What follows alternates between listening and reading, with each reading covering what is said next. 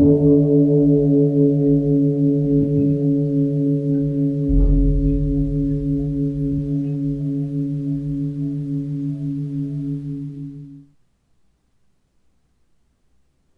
all beings be happy. May all beings be healthy. May all beings be free from harm. May all beings love life. May all beings awaken. Welcome to another Cuke Audio podcast. I'm DC, Poobah of Cuke Audio and Cuke Archives, doing our bit to preserve the legacy of Shunryu Suzuki and those whose paths cross his, and anything else that comes to mind. I pray that you and yours are safe and comfortable, free from economic hardship, and able to get out and do whatever it is you want within the limitations of the universal precept of do as little harm as possible. Now, today we have a guest, Lynne Lockie, who some would remember as Lynne Warkov. She and her husband at the time, Saul Warkov, came to Zen Center in 1960 through the encouragement of Philip Wilson. She met at the San Francisco Art Institute, one of the many early students that came from the San Francisco Art Institute. God, it seems like most of them, so many. Lynne, one thing she's going to talk about is coming to Tassar in 70 and 71 with kids, and we'll mention the kids' ordination and the little school there was then. That was wonderful. She, after Suzuki died, she went off she and Saul broke up, and she went up to Minneapolis, and she and another early Zen student, Karen Tolkinson, founded the Minneapolis Zen Meditation Center, or whatever name they gave it then. And later they invited Dainin Katagiri to come up and be the teacher. She became a psychoanalyst, and she's done a lot of things. You'll hear about it. I think the last thing she was doing, she was in she is in, I think, Sarasota, Florida, you'll hear, and teaching at the new school there, which has had a recent sad demise. We'll see if it can ever recover from the politics there. Anyway, very pleased to be in touch with Lynne. And through her, I got back in touch with Toni Johansson, T-O-N-I Johansson, is to be distinguished from her husband, T-O-N-Y Johansson. Anyway, she's Toni McCarty now, and I hadn't been in touch with her, a long time, 15 years or something. And so now I've done a podcast with her, so thanks for that, Lynne. So, all right. So just as soon as we've had our pause to meditate, we'll give Lynne Lockie a call. So when you hear the bell, if you're of such a mind, hit pause and meditate or whatever for as long as you wish. And when you're ready to come back, hit unpause. And we'll be here to hit the bell to end the meditation or whatever. And we'll give Lynne Lockie a call.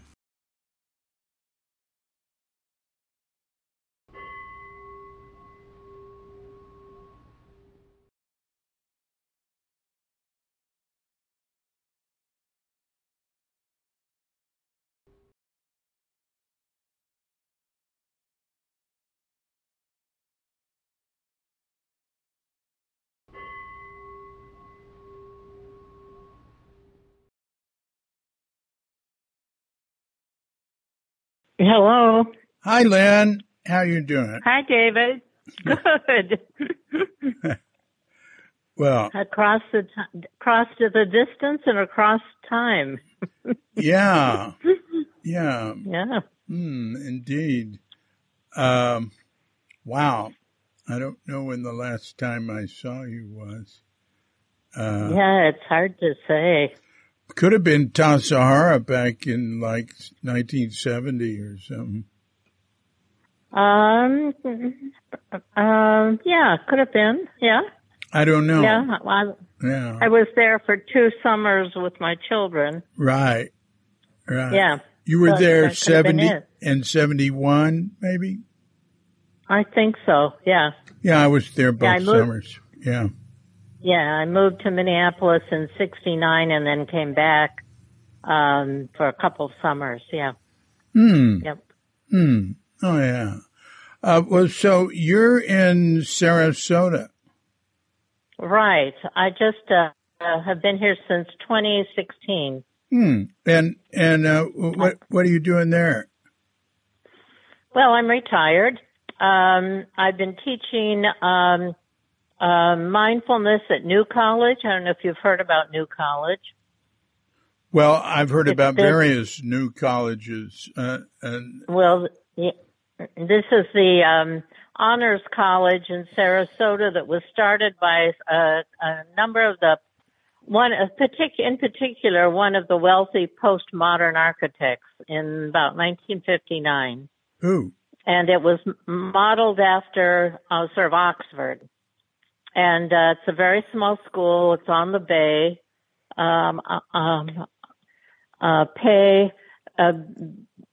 Designed one of the buildings. A number of the other buildings on the bay were mansions of the Ringling family. So it's right next to the Ringling and enclave and museum and all of that. It's on a beautiful spot, and it's been kind of it's supposed to be one of the cheapest and most highly rated small colleges in the United States, but our governor now has decided to make it a fundamentalist Christian college. And so he's taken it over and kind of decimated a lot of LGBTQ, trans, very bright kids. So I've been teaching mindfulness there and meditation and how to look at your thoughts and emotions and, creativity and mindfulness. So a whole variety of things. But I think probably my last teaching was this spring because I doubt that I'll teach there again. So I've been doing that since about 2017 when I moved here. That's great. It's been wonderful. One of the professors who was in Bhutan for years and teaches Far Eastern Studies contacted me, and so he and I kind of set this up. And it's been great. I teach outside right by the bay, and I teach walking meditation and sitting, and, it's just been lovely. To what age? They're like anywhere from 18 to 25. Occasionally there'll be a few older, like 30 or 40 years old, but mostly like 18 to 25 years old. Now, is it a state school? It has been. Yeah, it is a state school, so it's very inexpensive. It was private, but they gave it to the state, and the state's been running it as the honors college for years. I think there are only 3 schools like this in the United States: Hampshire College, Evergreen out in Washington, and New College, and they don't give grades. You just write a thesis at the end. You design your own curriculum. It's a very interesting school. It has been, but it's our governor, who's very weird, has decided to de-wokeize it. Right. Yeah, he's well known for that. Yes, yes. I just saw a sign that said, "Live your life so that if it were a book, it would be banned in Florida." Exactly. You have the picture of Florida. Yeah. Wow. I know. I know. John and I look at each other and think maybe we'll just move to Canada. Both of my children have Canadian citizenship, so. Now, why's that? Well, Saul was a Canadian, and we moved to Canada. We started Zen Center right after Roshi came. Then we went to Canada ostensibly for him to work in his family business. And my daughter was born there. My son was born in San Francisco. My daughter was born in Canada, and then we came back to Zen Center, and he went back and got his master's at the San Francisco Art Institute. So they both have Canadian citizenship, dual citizenship. So yeah. America allows dual citizenship. Well, Canada does. I don't know if America does. Does it? What I'm wondering about, I think America does. Indonesia, where I live, doesn't.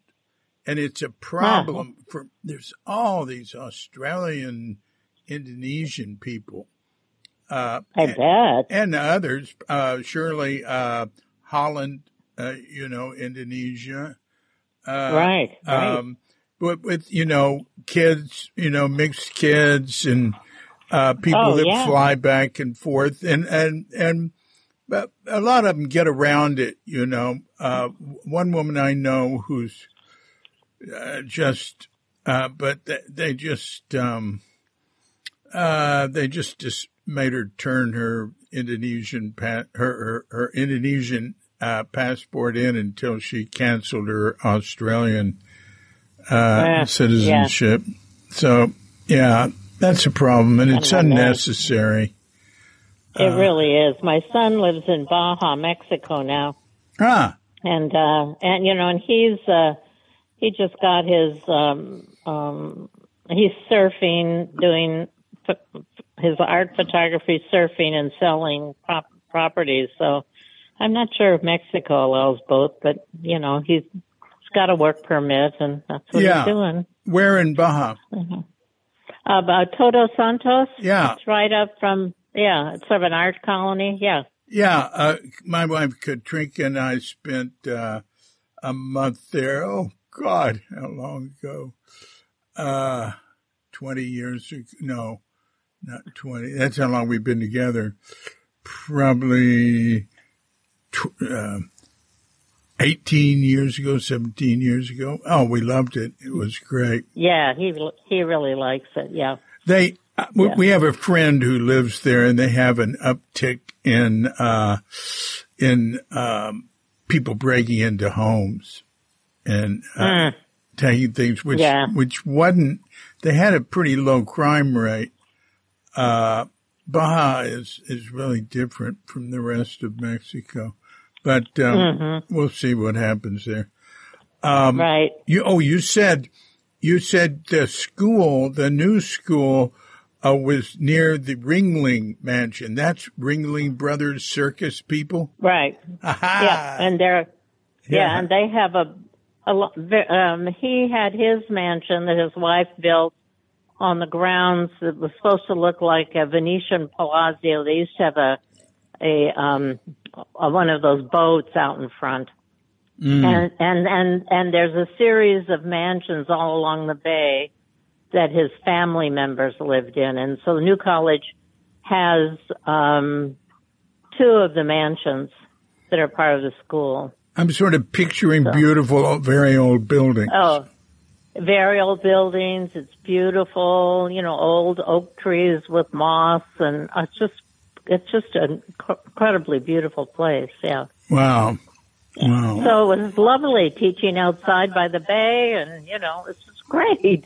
Wow. Wow. I really enjoyed it, and I've been teaching at Sarasota Mindfulness, and then I teach at where I live, and I was teaching at the Unitarian Church some, but I'm kind of, I don't know. I've been trying to do my painting and my writing, and. Well, that is great. That is so great. It's wonderful. Now, you said your current husband,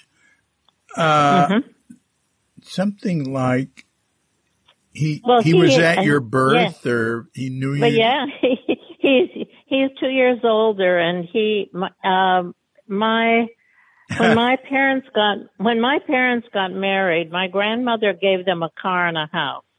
Those were the days. And they got married in 1938. I was born in 1939. And so John's father was building this small subdivision, and so he built their first house. And I think my father's brother and John's father had gone to school together. Springfield, Illinois was a small town at that time.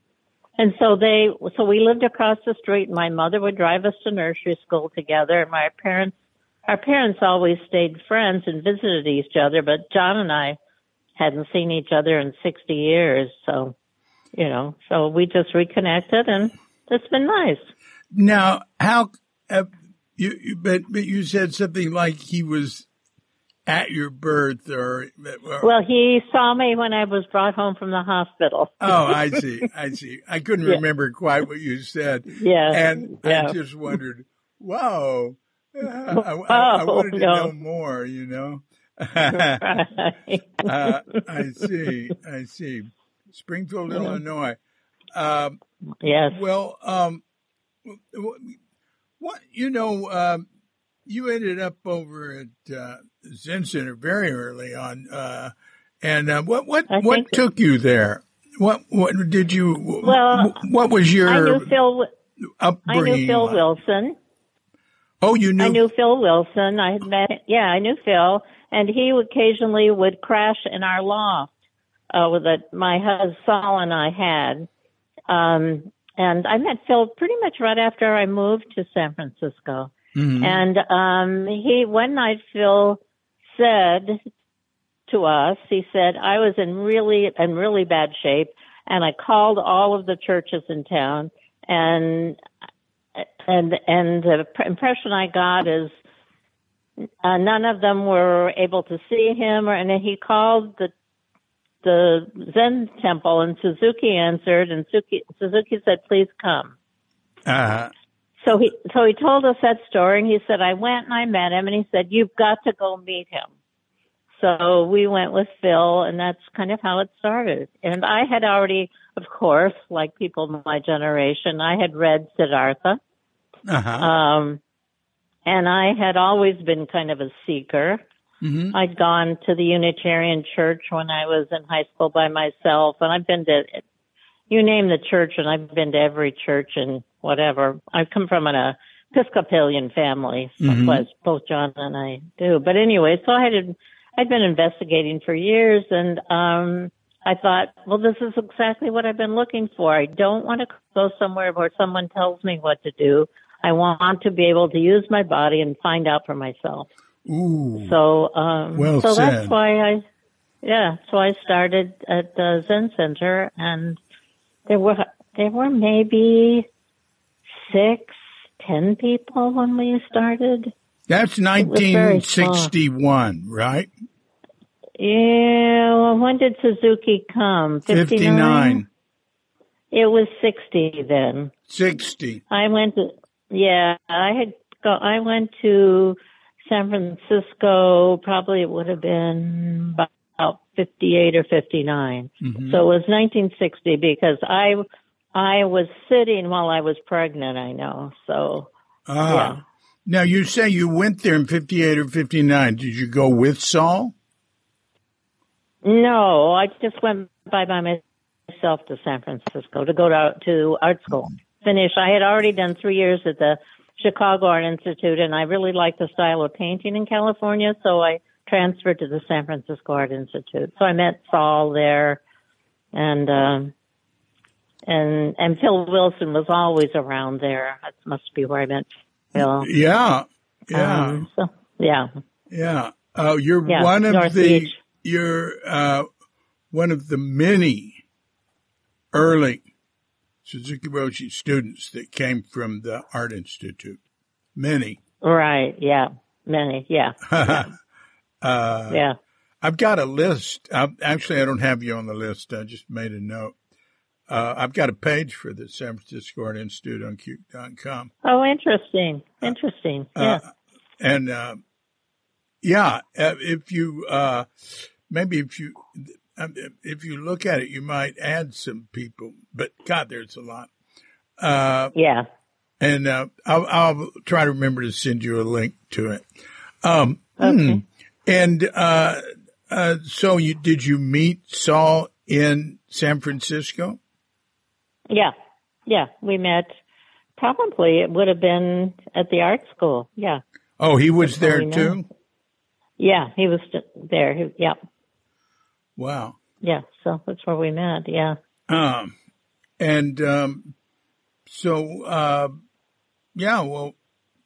tell me more. Okay. Well, started sitting, and I think we sat, I think we went every evening, and I used to, serve tea for for Roshi's lectures. Oh.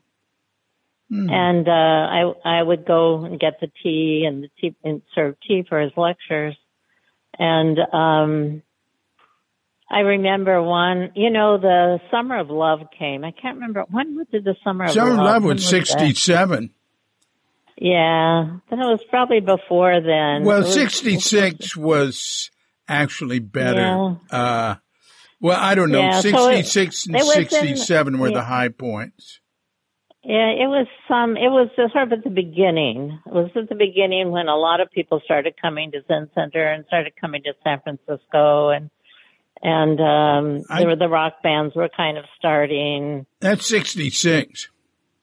Yeah, maybe that was it. And I remember serving tea once and during a lecture, and it used to be there was not that many people there, and all at once there started to be lots of people at the lectures. Mm-hmm. And I remember being at this one, and one of the, I don't know who it was, somebody took his teacup and threw it on the floor and smashed it. I think thinking it was a Zen moment. That's right. That's right. You can imagine that. And Suzuki, there was silent. And Suzuki, I think I almost heard a small sigh, but, not much of one. He stood up. He walked into the kitchen. You could hear him getting something. He came back with a dustpan and a broom. He swept up all the pieces very carefully, didn't say a word, walked back. You could hear the pieces being put into the trash. You could hear the sound of them all going in there. You could almost hear the broom being put away in the dustpan. He walked back, sat down, and continued his talk. That is great. It was wonderful. That is great. Yeah. But the person who did that, they were maybe a newcomer, huh? Oh, yeah, they were new. That's when all at once there would be people I'd never seen before, would be at the lectures. Yeah. People had started coming, yeah. That's when I came. Okay, you were one of those. Yeah. We came and ruined it all for you. I forgot who came with oh God, why am I blocking on his name? Came from Harvard. Oh. Well, there were a lot of them from Harvard. Yeah. Tim Buckley, John Steiner. Yeah. I don't know. I don't know. There's someone from the South. I forgot his name. Well, JJ was from the South, but she didn't go to Harvard. Let's see. Someone from the South. Well, JJ. Yeah, he was from the South, and he was a friend of Silas. He and Silas had been roommates. Oh, I know who you're talking about. Yeah. He's from Mississippi. Laurel, Mississippi. His name is, oh, God, it just flashed. I know it. But anyway, wait, I've got to find it. I can find it. All right, wait a minute. It's Chick Reader. Yes, Chick Reader. Well, let me tell you about this. This is fascinating. I'm in Chattanooga, and I'm thinking, what am I going to do? There's definitely no Buddhists here. Chattanooga's a buckle on the Bible Belt. My then husband was a psychologist. After I divorced Saul, I married. My husband was a psychologist. He was from Atlanta, Georgia. So we left Minneapolis. My children had gone on their own, moved down. I'm in Chattanooga, Tennessee.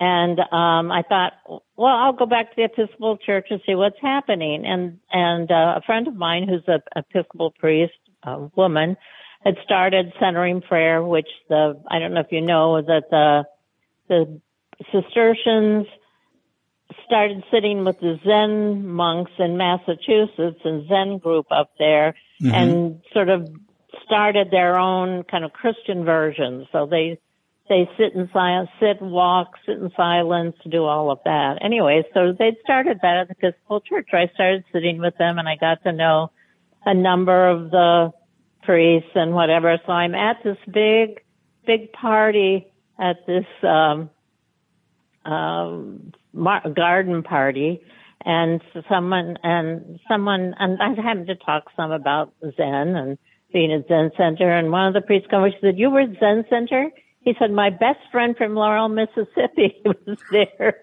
And it was Chick. So he brings Chick Reader up to Chattanooga, and Chick and I had this time together. Wow. Well, wow. and then my friend who was a priest actually died, and Chick was at the funeral, so I saw Chick at the funeral. He wasn't in very good health then. But it's so interesting how your What life, year was that? That would have been about 2008 maybe. Oh. Something like 2009. I don't know. Chick was not in good health, I know.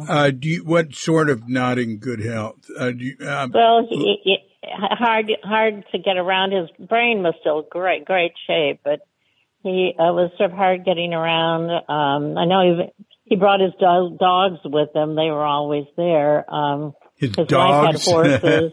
Yeah, he had dogs. He married a Southern woman who had horses, and Chick had lots of money. Oh yeah. He came from wealthy family, so he was His family anyway, family started Laurel, Mississippi. It was a logging town. I mean, that's the way I understood it. I've stayed with him there. And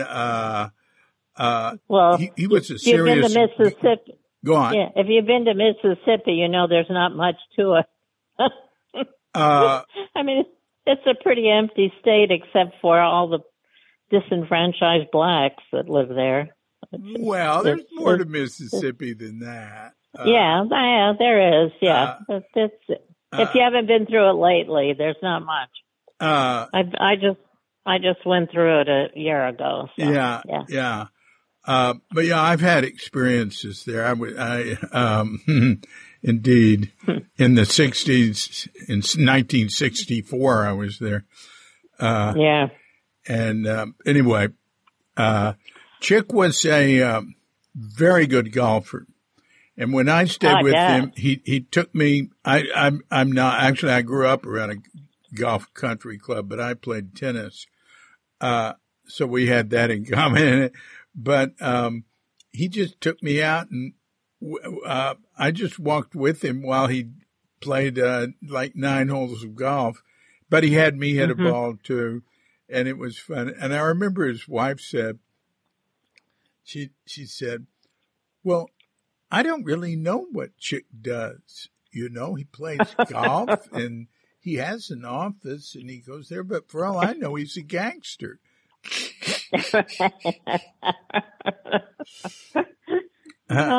Yeah. So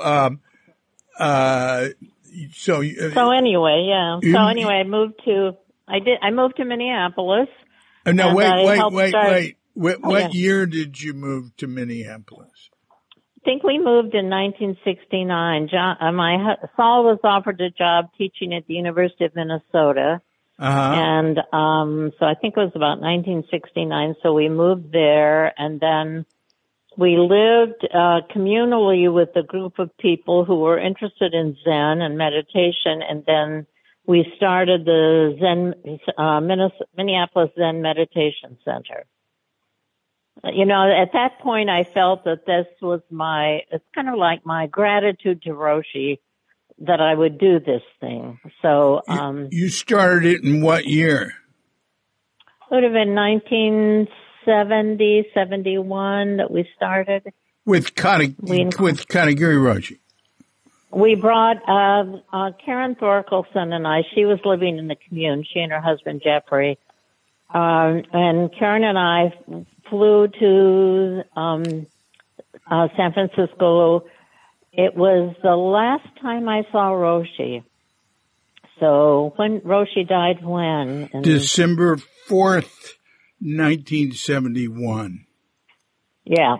So I saw him the year before he knew he had cancer. Oh, he didn't know he had cancer until a few months before he died. That's it. So I went to a sesshin. Karen and I went to a sesshin, and I had an interview with Roshi. And then I think he died the next year. Because in my interview with him, he told me that he was taking 6 students, and I guess to Japan. And I asked him if I could be one, and he told me that I could. That's very interesting. He never did that. He had a lot of plans and things he wanted to do. He did have cancer at his gallbladder operation in the spring of 71. Turned out to be cancerous, but they thought they got it all. But those older Japanese, they heard the word cancer, that's it, death sentence, end of your life. Yeah. And I ran into that when I lived in Japan over 30 years ago.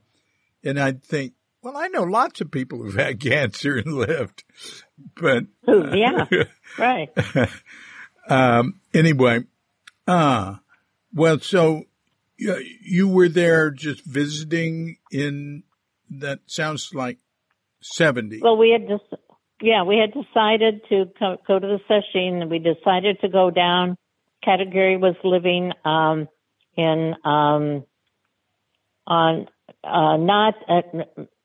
the way to Tassajara. He was living in Monterey. Monterey. He was living in Monterey in a small house, and that's when we asked him about coming to Minneapolis. Yeah, that was 71. That was 71. Yeah, that we would provide a place for his family and what we were doing and et cetera. So that's when we tendered the offer to him. Yeah. And, yeah. Yeah. Well, that's really something. Wow. Yeah. Do you remember anything about those 2 summers you were there at Tassajara, 70, 71? Yeah, I do. I mean, the thing that I tell a lot of people, and the thing that I feel rather sad about, is for me, I consider myself a secular Dharma person now. Yeah. What really, as a woman with children, and actually, when I was a student at Zen Center, I had children. And actually, my children were part of the Sunday school with Mrs. Suzuki. Uh-huh. So, and I had my children with me at Tassajara those 2 summers. And for me, the sad thing is that it got monasticized. Mm-hmm. And so the things that I remember that were lovely about this summer were things that really have also to do with my children. And one of them is my daughter then she must have been about 4 or 5, and she was fascinated with the idea of baking bread. And so she asked, and I forget his name, whoever the head baker, could she bake bread? And he said, well, you have to get up really early in the morning, and it's like, you're not going to be able to do this. But she got up every morning at the the time and went down and helped with the bread baking. Yeah. This little critter. Wow. Wow. And at what age? At what age? She was about 5. She must have been about 5, yeah. That's really unusual. My daughter is kind of and she would pass Roshi, and when she'd pass him, she would shake her finger at him. And he would laugh. Oh. Oh. That's great. She had her own way, yeah.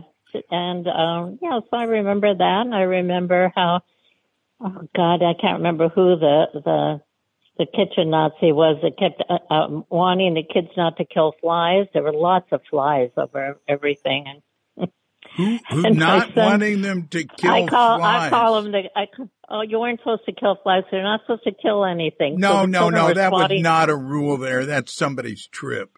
That, as I said, there was somebody. In 70, maybe you know who he is. He's the one who had the gun at the Zen Center. Well, Reb Anderson was never head of the kitchen.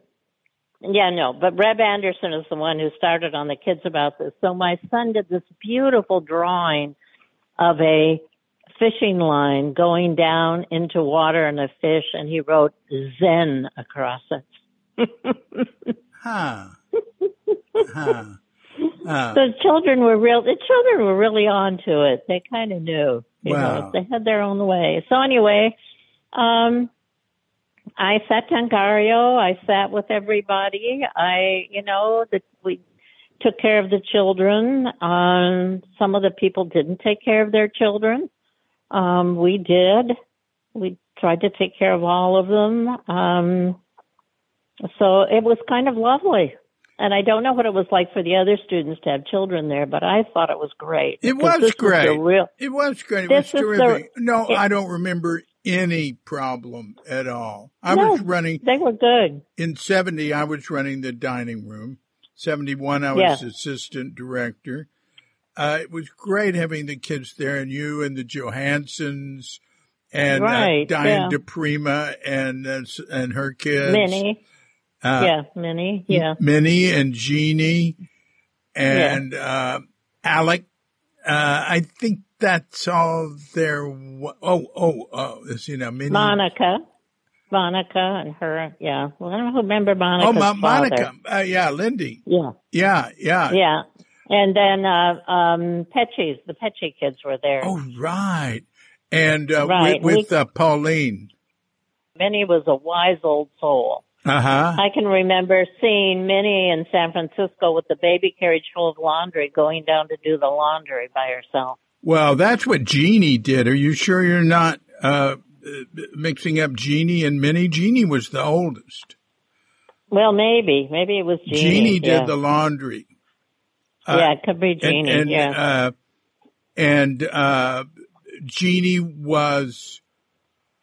Jeannie entered into sort of the adult society somewhat socially there and in the city, which she was extremely precocious. And she was really good. She worked with me in the dining room. She was really good. Oh, yeah. Suzuki Roshi urged her not to grow up too quick. He could see she was going to get in trouble, and she did. Did she? Huh? But she got over. Hopefully she's actually doing something for Cuke Archives now, and she and I are in touch a lot. Good. What is she doing now? Well, she's I've started transcribing podcasts with artificial intelligence. Good. So I have like 4 hours with her. Okay. She and I have a lot of history, and good. She's getting hers together and looking at the possibility of maybe doing it with others.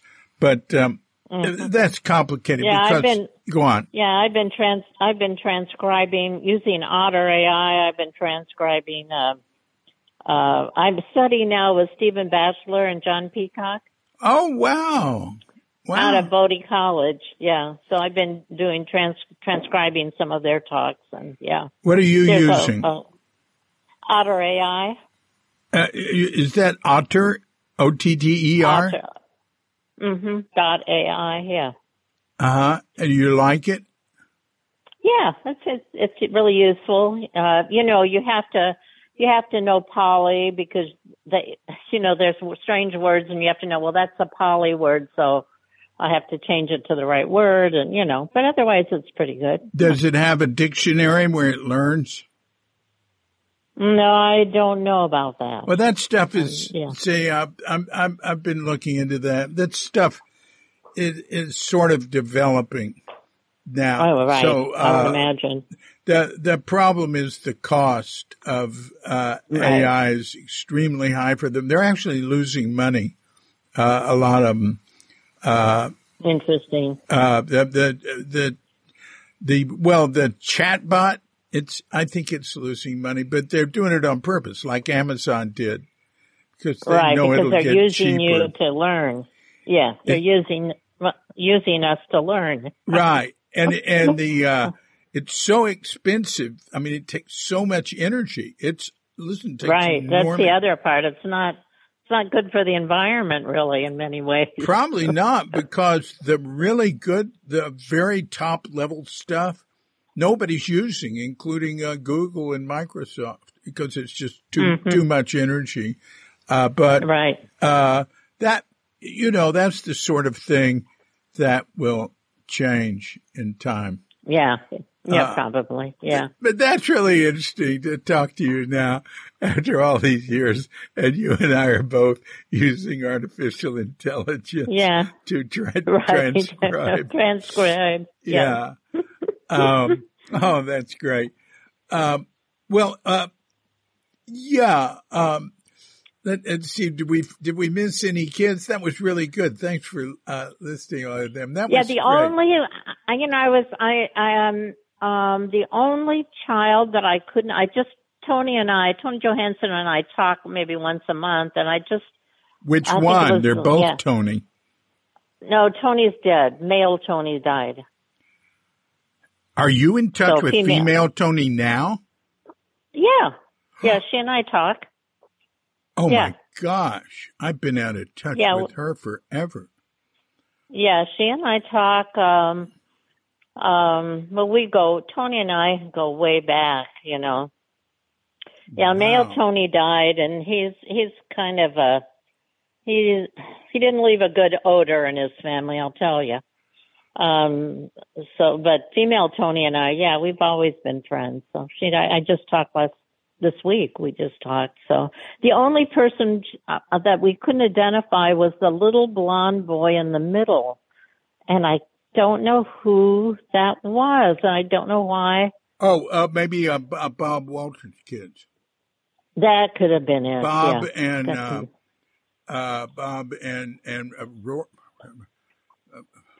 Audrey. Bob and Audrey. Yeah. All the others, I knew who they were. Yeah, but that's one. That's bad. Yeah. Yeah. Mm. Yeah. Well, my daughter continues on. She's in Minneapolis, and she sits with Common Ground. Ah. And when she was in Los Angeles, she was sitting with, and he wanted her to be a teacher too, but he's in disfavor now. Oh God. Where? In Los Angeles. My daughter lived there for years. He wanted to be a teacher. He wanted her to teach with him. His parents were involved in Buddhism early, and lived commune. With whom? What teacher? It might have been down to I don't know. His father is I think his father's dead now. He's the famous. He and his wife do all the illness and death things, and they've written books, and oh God, what's his name? And the son has now, I guess he maybe had some affair with a student or something, so he's fallen out of favor. Dharma Yeah, bum. well, that's an old story. Yeah, Dharma bum. Yeah, well, anyway, she sat with them for a while, but she's in Minneapolis now, and she'll sit with Common Ground, I think, up there. So there's a lot of people to sit with around there. I mean, the yeah. Minneapolis Zen Center is still going. Yeah, I go back occasionally, but I haven't been back to visit there. So, I mean, I've really moved into the Theravada Vipassana, but secular Buddhism. I've kind of moved on, and into that's sort of my main, what I've been involved with. What do you mean by secular Buddhism? Buddhism without the past lives, without the any of the bells and whistles, no past lives, not valorizing teachers. And actually, a bachelor in Peacock do a lot of using a lot of philosophers, and go back to the Greeks, to Aristotle and Epictetus and the Stoics. So they're doing a lot of kind of bringing things in. So, well, to me, Suzuki Roshi fundamentally was secular, you know. But he had that, but he you know, he came up through a system that had tons of ceremonies and, you know, the sutras, a lot of the writings are just phantasmagorical and all that. Right. But, you know, he would say things. I always thought that once Dick came back, that Dick wanted more of the bells and what we in the Episcopal Church we call it bells and smells. That Dick wanted more of that because Dick was obviously on a power trip. I mean, I used to live in the same building with Dick and take care of his child, so I know Dick. In the same building? What building? Yeah, we lived on in a triplex together. They lived on the top floor, we lived on the bottom floor, and in San Francisco. Yeah, and Papa Nicholas lived in the middle. Who? Zeus and Susie Papa Nicholas. They were friends of ours, and Susie was at Tassajara when we were, and two of her children are in the picture. Zeus and I think Io, or I forgot what her daughter's name was. Oh goodness! Wow. So there's some more kids. Well, so you're he's I understand what you mean when you say he was on a power trip. What? Oh yeah. But you know, you said when he came back from Japan. When he came back from Japan, it became sort of obvious that he. That's when we weren't supposed to call Roshi Sensei. We'd always call him Sensei. We had to call him Roshi. Well, that started in '66. But a lot of the older students said Sensei and Reverend. But in '66, Alan Watts wrote a letter to Zen Center and said you really shouldn't use Reverend and you shouldn't use Sensei for him. You should use Roshi. So everybody started calling him Roshi in '66, except the older students. Who'd been there before, and some of them did, but some of them kept calling him Sensei, and some of them kept calling him Reverend, or some of them would call him, Philip would use Reverend and Sensei and Roshi.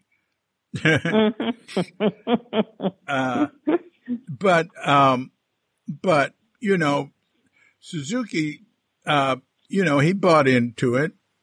Sure. And he obviously wanted to build a Zen Center into a I don't know what would be the right word, into a bigger place, or having more more of a foothold. Yeah, obviously. Yeah. Well, it happened around him. I mean, he had, he would say Zen Center's getting too big.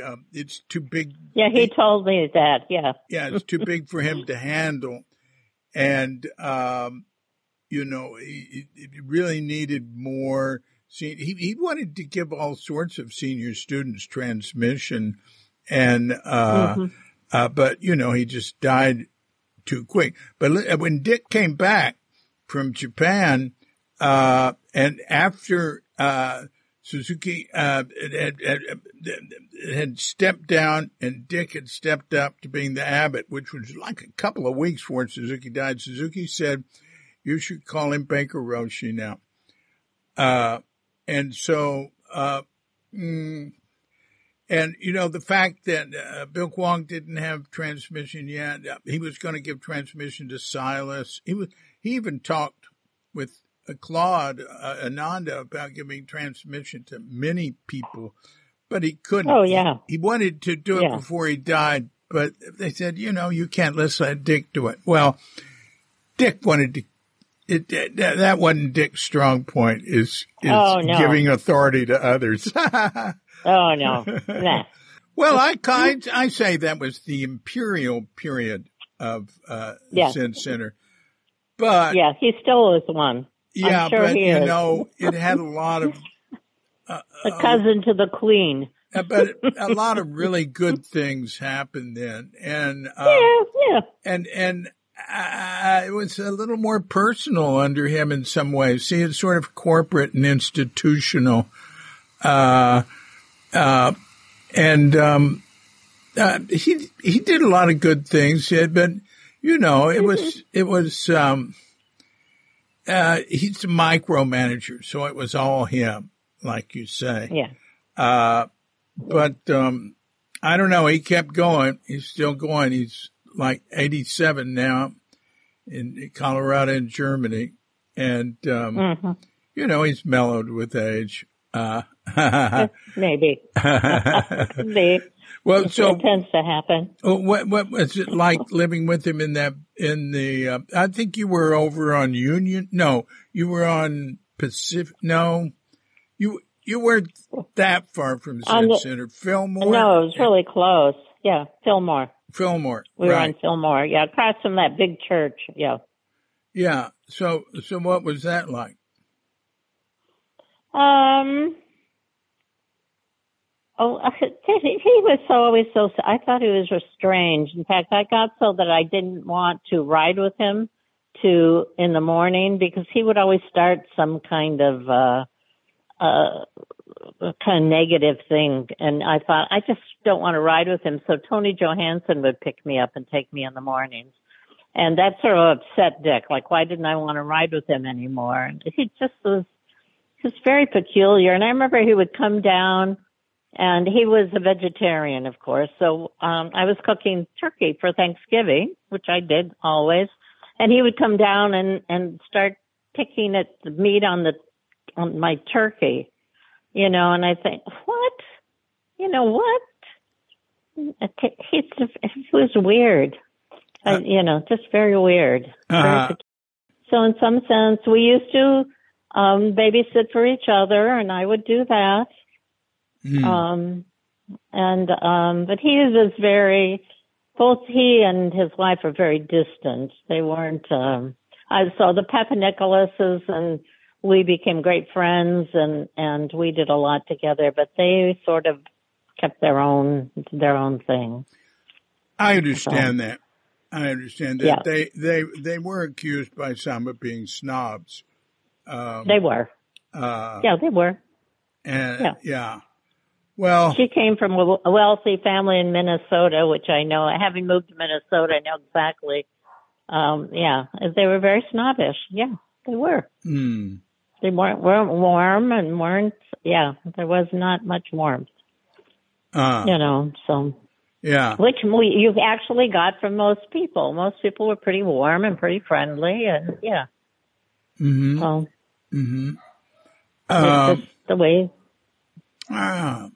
Well, but anyway, so that was that. And, I sat every morning and or evening, Saul sat one and I sat the other. And, I would drive with Tony in the morning. He would pick me up. And then later on, I went with Tony and Roshi over to, Berkeley. You mean Los Altos? No, Berkeley. He would go over to drive over to Berkeley to. And she'd go to Berkeley, huh? Yeah, to the small, what's his name, sitting place. Yeah, and Mel, I did that. Mel Weitzman. Mel Weitzman. We did that a few times, and then when I moved over to Berkeley so my children could go to school over there, and I had a session with Roshi, and I said, I can't come. I won't be able to come very often. He said to me, I understand totally. He said, you're supposed to go out and live your own life. He said, there are too many people hanging around here. Ooh, that's good. He said, the idea is to live a life. Yeah. Yeah. Yeah. Yeah. Yeah. Well, Tony, incidentally, she mainly drove him to Los Altos. Yeah, she used to. So she has lots of stories about driving him to Los. But this was male Tony. Male Tony drove him over to Mel off and on. Oh, God. You mean male Tony drove him there? Was it male Tony who picked you up in the mornings? Yeah. Yeah. Oh. Well, In fact, recently Tony asked me, because male Tony had lots of affairs. So on one of our calls with each other, she said, I have to ask you this. I said, go ahead. You can ask me anything. She said, did you have an affair with Tony? And I said, absolutely not. That is not something I would ever do. I always had great ethics. I would not do something like that. There was never, ever even a hint of it between us. Yeah, yeah. Yeah, that was not happening. So she said, well, that's a relief. And I said, I can imagine, because she and I have been friends for years. So, yeah. He started the Shire School in San Francisco. Yeah, I helped with that. Yeah. Oh, you were involved Saul and I with helped that? with. Oh, yeah. Oh, yeah. It was like, it seemed like a sort of Summerhill type school. It is. And then when we decided that we just couldn't be involved in that anymore, we moved to Berkeley, and my children went to a Summerhill school out in Walnut Creek. Oh, really? Really? Yeah. I used to drive them out there to a Summerhill school in Walnut Creek, called Pinnell. My son still occasionally gets together with some of them, the kids from Pinnell, yeah. Oh, wow. Wow. Now, one thing that hadn't been mentioned about the kids at Tassajara in the summer of 70 is the kids' ordination. Yeah. Yeah, Tomoe had already taught a number of us, because I was ordained, I think probably the first ordination group, because Tomoe taught us how to sew our raxas. Tomoe Katagiri, Katagiri's wife. Tomoe Katagiri's wife taught us how to sew our raxas. So I'm pretty sure. You were ordained in that, the lay 1970. Whatever the first one was, yeah. The first one was in 1962, but the second one was in 1970, and I was in that. Well, it wouldn't have been 1970, so because I wouldn't have been sewing. I wouldn't have been sewing my raxa with Tomoe in 1970. So why not? Because I wasn't in San Francisco, and I didn't sew it in Minneapolis. I had it before I left. At Tassajara, they were sewing in Tassajara. Maybe that's where I did it. Yeah. But anyway, when we taught and then we helped the children sew, sew their raxas. Yeah. And there was a visiting sewing teacher, a woman, who had a nunnery in Japan called Yoshida, and we called her Yoshida Roshi. I don't remember her. She was mainly in she might have been entirely in the city. Yeah, I don't ever remember her. Yeah, I just remember Tomoe. Yeah, teaching. Yeah, but she got the Dharma, the Soin Dharma from Yoshida, and could very well be. Yeah. And Katagiri, see, they had been involved with this Hashimoto line that sewed their own robes, which was very unusual. Right. I mean, it was new to Suzuki Roshi. He didn't. It wasn't his trip at all. It was Katagiri's. But Suzuki thought, well, yeah, all right.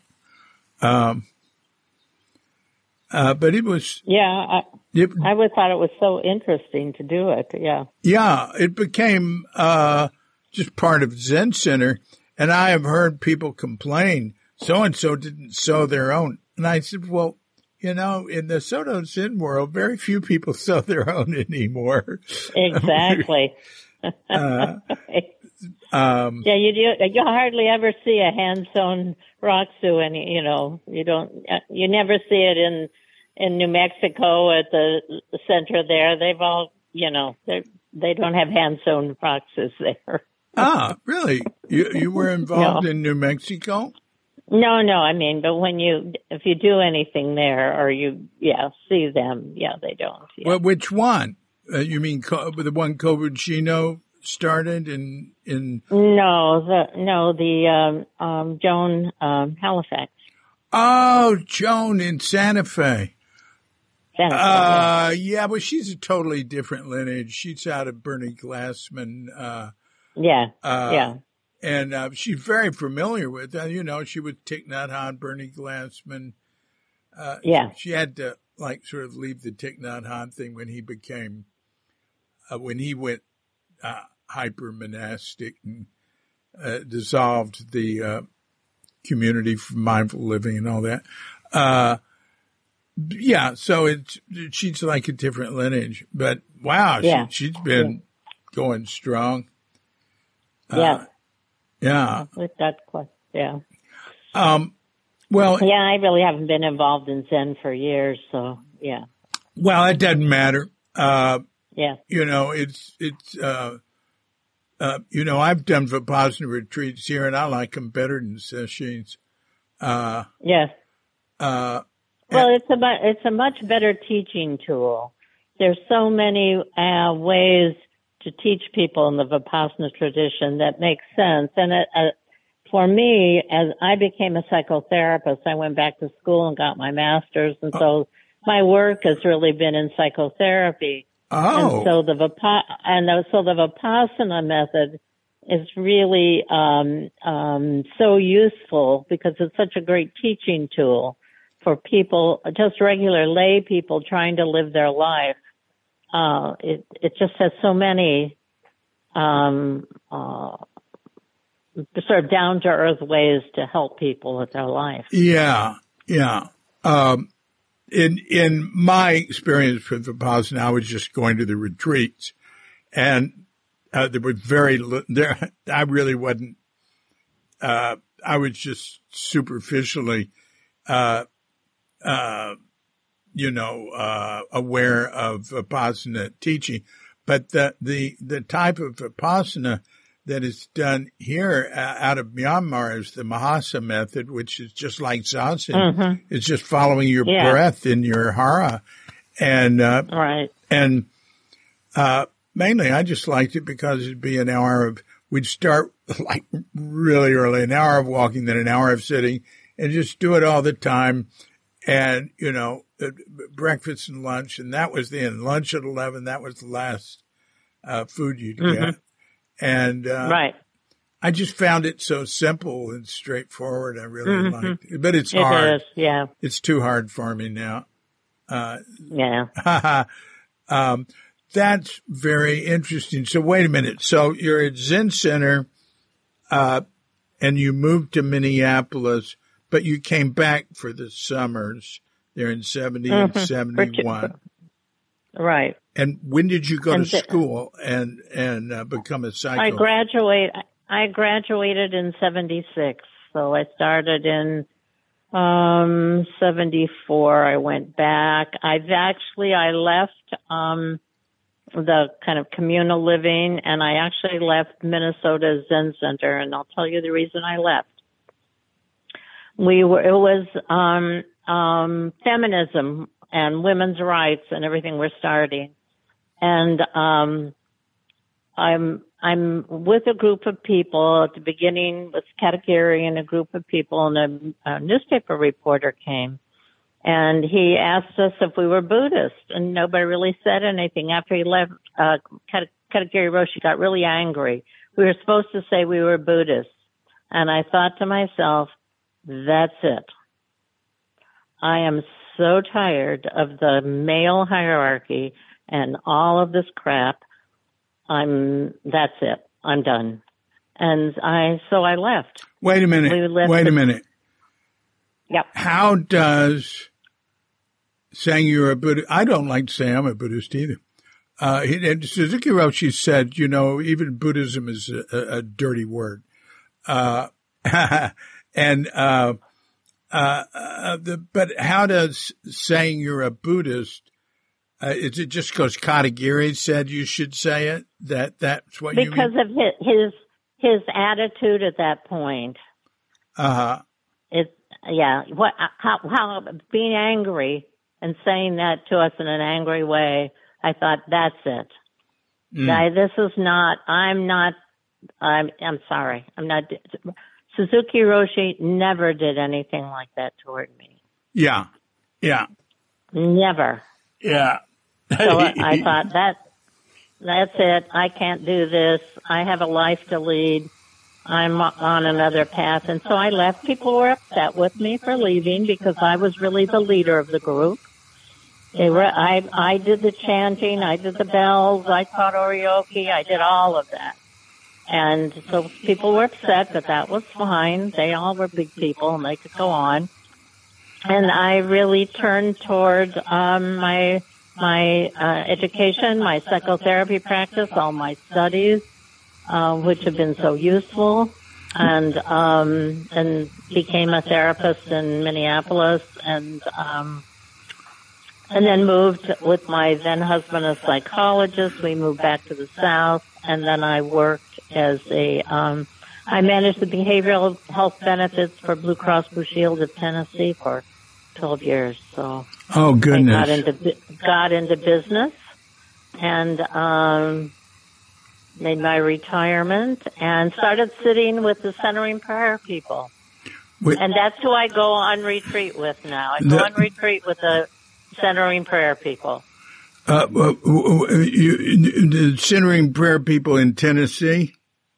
Yeah. So that's where I go. I go on retreats once or twice a year, and they're like Zen retreats, except in the middle there's a homily, and there's usually an Episcopal priest who does a homily, and they always they love poetry and literature, so it's always interesting. And as my mythology is Christian. Mm-hmm. Almost all of our mythology is Christian. It's not Japanese mythology. Our mythology is Christian mythology for most of us, or Jewish mythology if we're Jewish. Mm-hmm. It's not Buddhist mythology. I mean, there's the teachings, but so it's been so useful for me to do centering prayer with this group of people, because one thing I did find, which actually you find in Vipassana, the Brahma Viharas. Are you familiar with the Brahma Viharas? Oh, those are vaguely. Metta. Go on. Metta, Karuna, Mudita, and Upekkha, the four, call them the beautiful factors. And so this whole what are they? Goodwill. What are they? Goodwill. Metta is loving kindness or goodwill. Karuna is compassion. Mudita is joy. And Upekkha is equanimity. Oh, yeah. I've been over that many times. Zen didn't have a lot of emphasis on those. Mm-hmm. And so, Christianity, because of Jesus, does have this emphasis on, love and having a warm heart. and in their contemplative tradition. So I found that so useful, and it fits so well with my interest in Vipassana. So I go on retreats with them because I've known these people since 1997, and it's just this lovely, non-hierarchical, peaceful group of people who sits in the mountains of Tennessee. It's, they do an 8 or a 10 day. It's totally silent, walking, silent, sitting, walking, sitting. Sounds good. So I've kind of blended all of it together in a way that works for me. Yeah. And when I teach, I sort of teach that way. I teach, Where did you go to school to become a psychotherapist? University of Minnesota. Mm-hmm. And then I studied at the Washington Institute. I studied sort of Winnicottian, if you know about psychotherapy, Winnicott and object relations. So I had to study after my degree, and I've kept studying. And so, I guess if you just sort of follow the trail, you find what you need. Wow. Well, your spiritual path has, it seems to me, has continued unbroken. Yeah. Yeah. And I mean, I hold Roshi dear in my heart. Mm. And I always knew that he felt he was fond of me and that he respected me. And I had never had a doubt. Yeah. So, yeah. Yeah. Yeah. Well, that's very impressive, very interesting. And is there, I sort of have a picture of the trajectory of your life now. It seems it's been sort of spiritual, from when you were in high school. Yeah. But is there anything you'd like to add?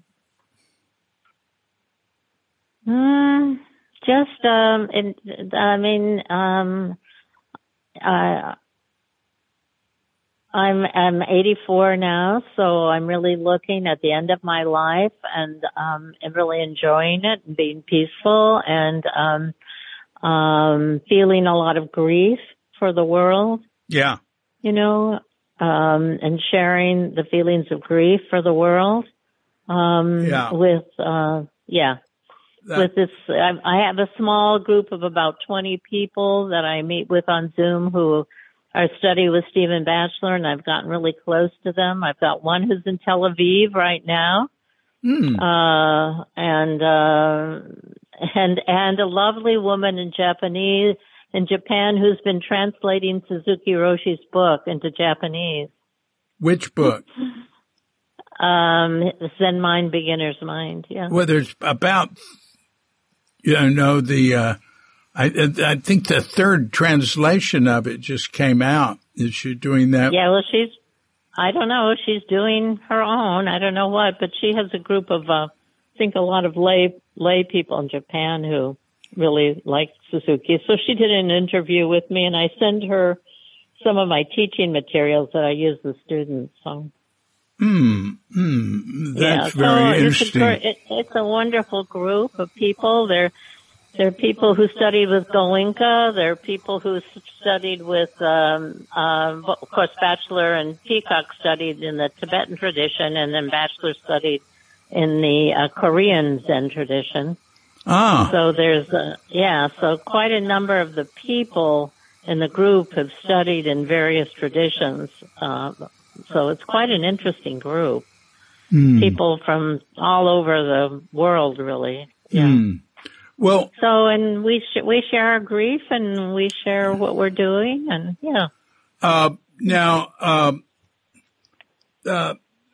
seems to me the biggest grief is climate change. Yes, that's sort of that's the biggest. What's happening with Israel and Hamas now is terrible, Yeah. But it's not going to destroy the biosphere. Right, but no, it's climate change. Yeah. Yeah. That's it. So what do you think about that? About climate change? Yeah. Well, there's a whole group, and you can look them up. They're called Post-Doom, No Gloom. And what they say is that it's inevitable, that nobody can stop it now. The disintegration of the climate. And they say then you need to take care of your friends and your family and live your life and try to be happy. Like, don't be gloomy. I'm kind of with the uncertainty principle. I don't know that I'm on the hope side, and I don't know that I'm on the gloom side. I'm more holding this principle of uncertainty, which is a Buddhist principle. Yeah, it's good. I like that. Yeah. I like that. I tend to be on the post-doom, no gloom side, but we don't know what's going to happen. We don't. Yeah, I've been over on that side, and I've come to just holding it like you would hold a bowl in your hand, the uncertainty principle. I don't know. Yeah. And then I do what I can, what I'm called to do, whether it's I plant for the bees, we compost, we do everything we can around here, we work for the Democratic Party to try to get some people elected who'll do something. So we do what we can. Yeah. Florida is just so amazing. It's almost a lost cause down here, but whatever. It seems like a lot of the conservative Hispanic vote is makes it hard to change it. Well, the Cuban vote. Oh yeah, really. Yeah. Yeah. But we do what we can. Yeah. Yeah. So that's kind of what you do. Yeah. Yeah. How about for you in Bali? Well, I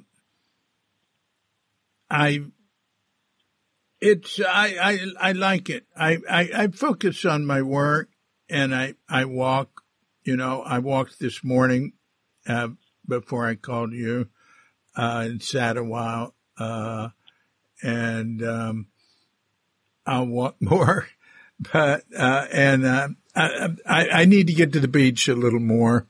I just think getting out and exercising, swimming, it's all real important.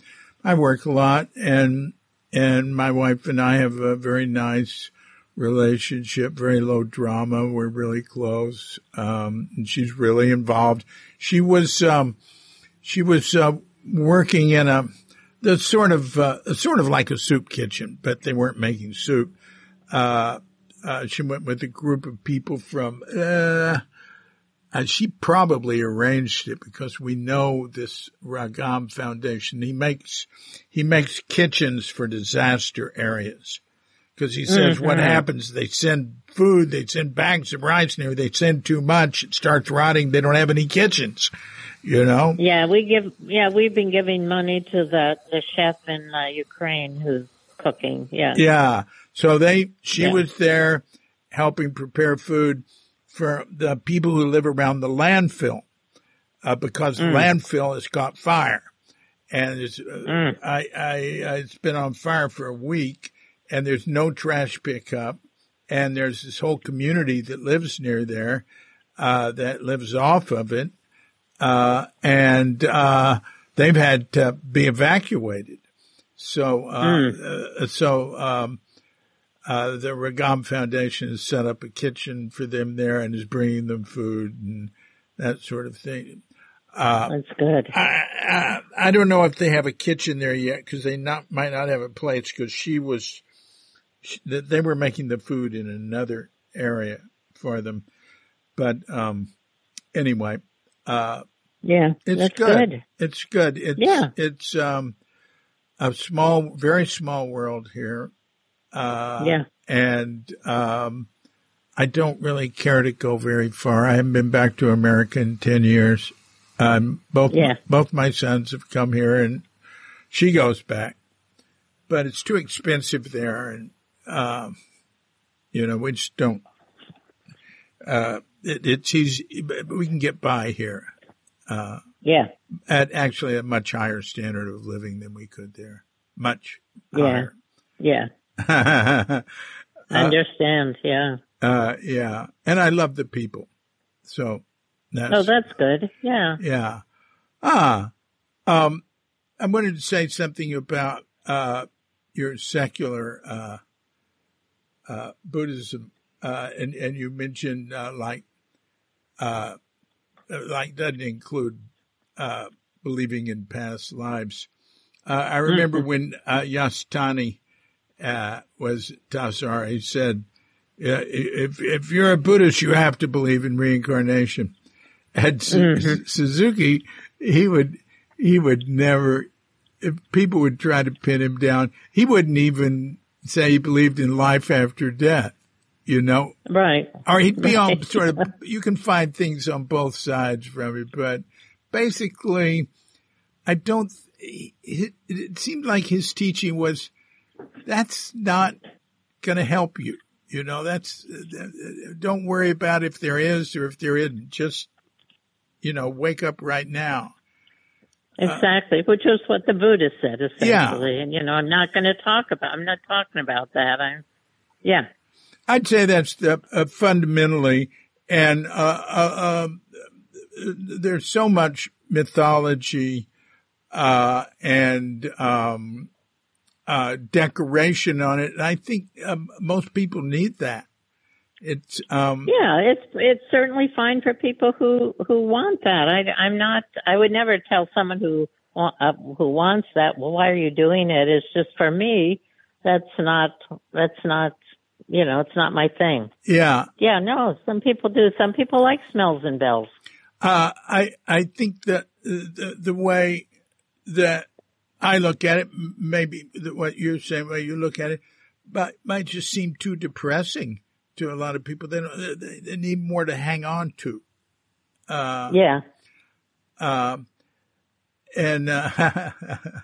Interesting what you said about Dick Baker coming back.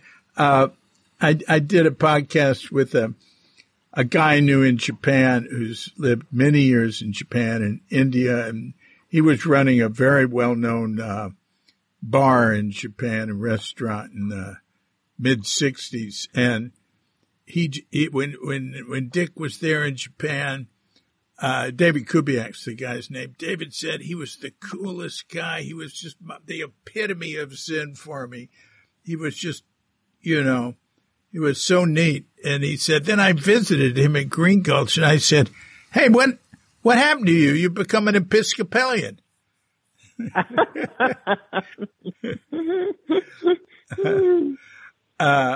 Anyway. Well, I think somewhere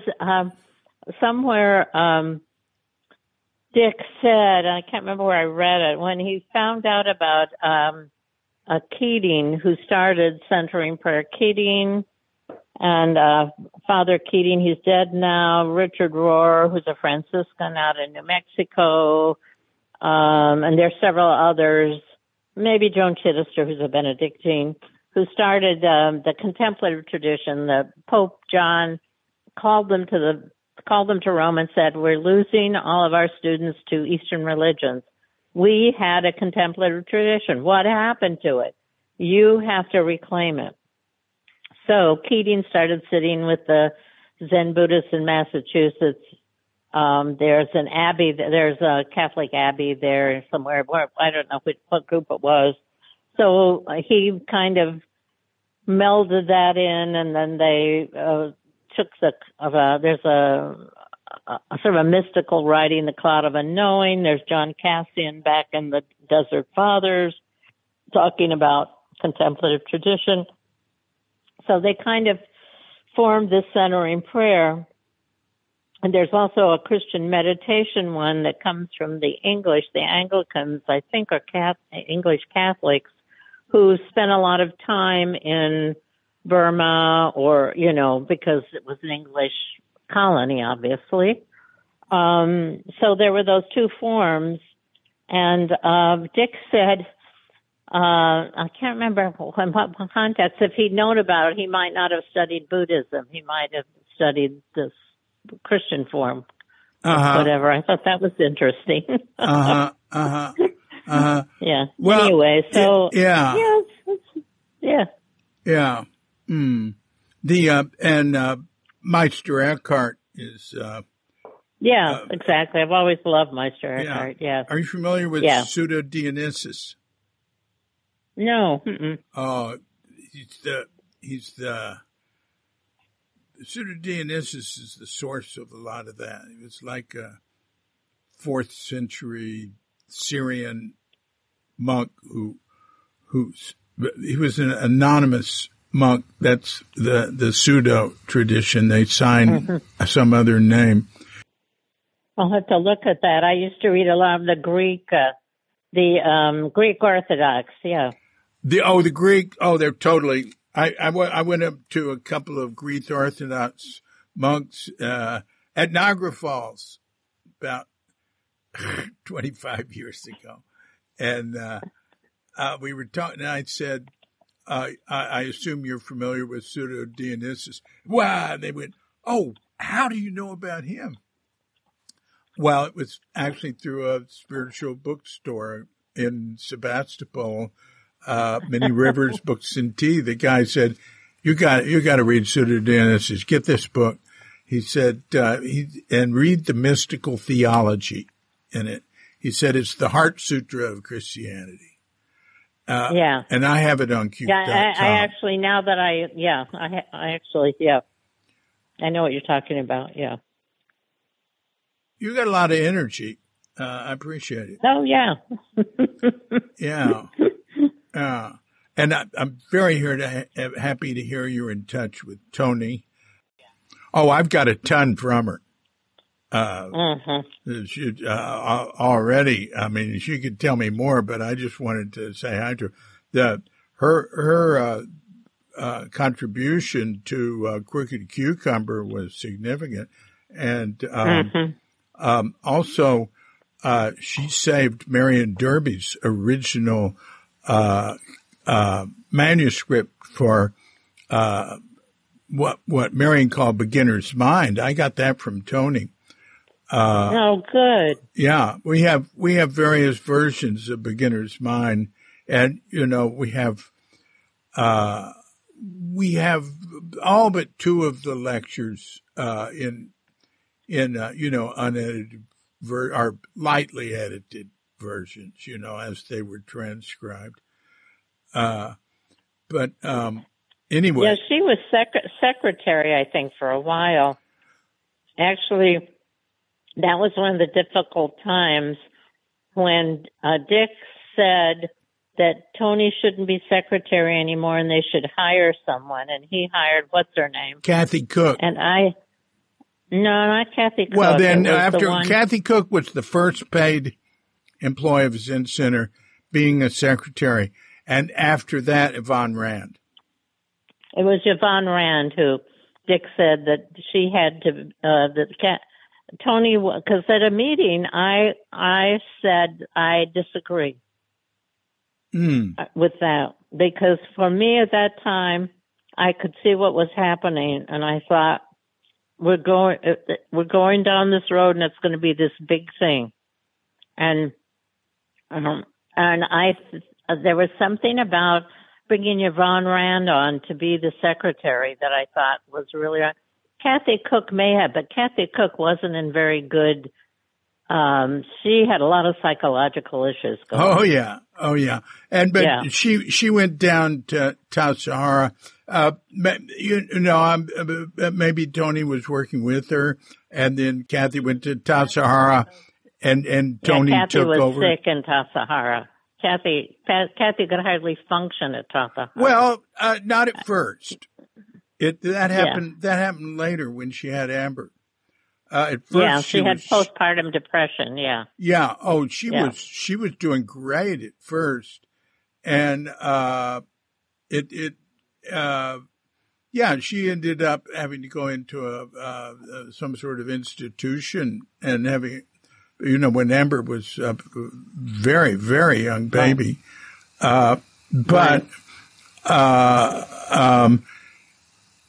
she came, if she came out of it and got stronger and, good. She died not long ago. Her maybe the last 5 years, she wasn't doing much, but, there were, she was sort of somewhat gone in terms of, normal social life, but she had a very active life in, gardening and, environmentalism and all sorts of stuff. She got out of it eventually. And she and Amber were very, very close. Good. And living near each other. But it was, some women won't talk about their difficult times at Zen Center, which I think is a shame. But Kathy did. And her difficult times with Suzuki Roshi, really not, understanding what her needs were or anything, and he knew it. He said that he had no experience with women in a monastery or pregnant women. Well, and I think some women had more needs. I was kind of a woman who didn't really have needs from him. That's true. I never even, I may be peculiar, but, I would occasionally go and I would say, well, this is what's going on with my children and whatever, and he would give me, and we would have a talk. But I really always felt that I wasn't there for him to take care of me. I was there to learn about my body and my own mind. Yeah. Well, that protected you. And some women, I think, in those situations, it becomes like they need a father or they need someone to care about them. And whatever trouble I was having, he wouldn't have been able to help. Yeah. I had to figure it out for myself, which I did. I went back to school, I got a job, and I got a friggin' divorce. And from then on, my life has been fine. Because, Saul just couldn't, he had to live by himself wherever. That's how he ended up. But you were with him how long? We were together about 16 years when I finally got my degree. I was the one who took care of the children. I was the parent. He was kind of like another child. And then I had to get my degree, and I had to get my job, and I had to get my money together so I could get a divorce, so I could take care of the children financially and all by myself. So, Well, you're strong. You're strong. You're not a victim. No. And I think it's unfortunate because I've seen so many women in so many of these religious groups throughout the country who went into them and needed things. And it's not a good place to need things with a spiritual teacher. It doesn't work out really well. That's well said. Who did really well at Tassara was Ruthie Disco. I mean, she had a baby. I didn't know her. Yeah. Well, the first women that had babies,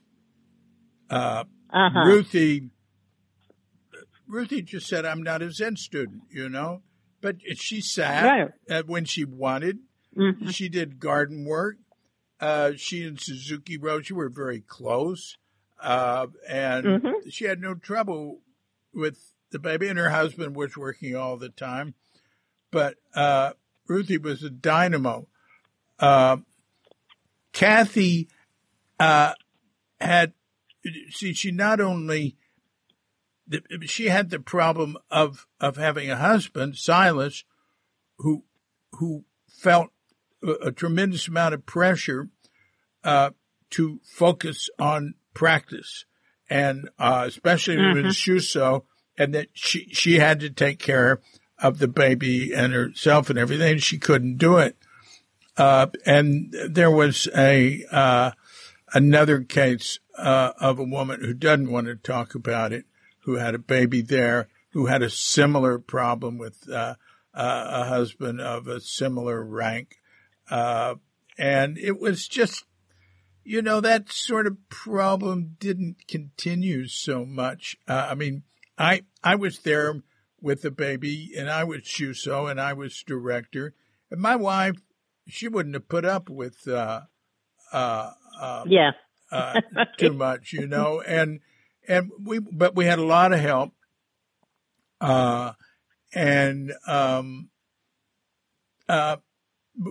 we had a great time there, 2 years, with the baby. But there were women in the early days who really resented Zen Center, the role of women in Zen Center, and how male-dominated it was. Well, it was, yeah. Yeah, and you can see it in the very early days. It was assumed, men would do this type of work and women would do that. But it's, actually it evolved pretty quickly. It was part of our culture. It was the United States when I'll tell you, when Karen Thorkelson and I traveled from Minnesota back to go to Sesshin in 1970, I guess it was, or whatever, 71, I can't remember exactly. But as we're getting our tickets, the guy at the ticket counter says to us, "Oh, do your husbands know you're traveling?" Whoa. Oh, so wow. That's the way, that was the culture. People forget, young women don't understand what it was like. That was the culture. Yeah. So a Zen Center was just part of the culture. It was the culture in Japan. It was, to some extent, the culture here. And, so that's why, that's part of the reason why I think when I really got involved in feminine thought, another reason why I needed to dissolve from the Minneapolis Zen Center and go on my own way. I've circled back and I've come to and everything that I've done has been so useful to me in my journey. So, yeah, it's just, I sort of had to find my way, but our culture was so, we think because we're Americans we were different, but we were still very sexist during those times and still are. I mean, look at what's happened with the Roe versus Wade. It's still a big part of our country that wants women to be barefoot and pregnant. Yeah. See Shiny, Beautiful People, 4-part series on Netflix. Have you seen that? No. Shiny, Beautiful People? Okay. Oh, it's about, there have been some documentaries on some of these very big, very successful fundamentalist Christian groups with enormous influence. Huge amount. And it was really sick, Yeah. It was. Yeah. And it ran into, there's this whole group of survivors, kids now that are on TikTok and Instagram and everything. The morning, the prayer breakfast thing they have once a year in Washington, it's run by a group like that, always has been. And world domination is their goal. Oh, yeah. Yeah, Christian. And they have a whole Christian. Everybody's got to be a Christian. Yeah. And Trump tapped into it. He doesn't care at all about it. Oh, yeah. They're nothing to him. But he tapped into it, so he's their God. So he just gives them whatever they want. And they're much better organized. And they're focused. Oh, very organized. The right wing in America is focused. The Democrats represent all sorts of different points of view. Right. So, Yeah, the right wing is totally focused. They've been very, very focused and very thoughtful about how they've done everything, and they've succeeded so far. So we'll just see now. Yeah, indeed. Well, the Zen Center has evolved quite a bit from those early days. I'm sure. And, yeah. The students put a certain amount of pressure on Kathy, too. You should be practicing sort of, it's just a naive, early days understanding. Not everybody, but some people. And of course, allowing oneself to feel pressured by other people, her allowing it is too bad, because there were some people who just didn't buy into that way of looking. No. And it's evolved. It's always changed. Now it's gotten, it's hard to say. It's gotten pretty extreme. In what way? Well, Ed Brown would give lectures, and he's unedited, and he's been very disturbed in his life, and he'd talk about. Sometimes he'd say things that would offend people, but there was one lecture he gave during one of his one-day sittings, and there was a woman who wrote a letter, said she was really offended, and it was about the most innocent stuff he'd said. And the Zen Center talked to him about it, and he got really angry, so they banned him from teaching at Zen Center.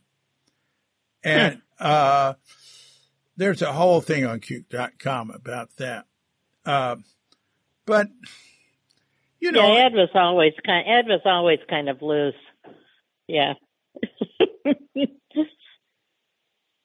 Yeah. And things have come to a pass, at least in the United States, where people are hypersensitive. Where maybe in the past we would have we can kind of let that pass. He's not really, whatever. But now people are very hypersensitive, and I'm not one to say that they shouldn't be, but I know that they are. And so people take offense at all kinds of things now. Oh, yeah.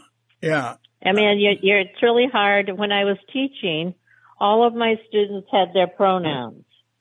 So I would have 20 students, and I would have them make little stand-up cards by them, so when I addressed them, I could use their name, and they would have their pronouns on them.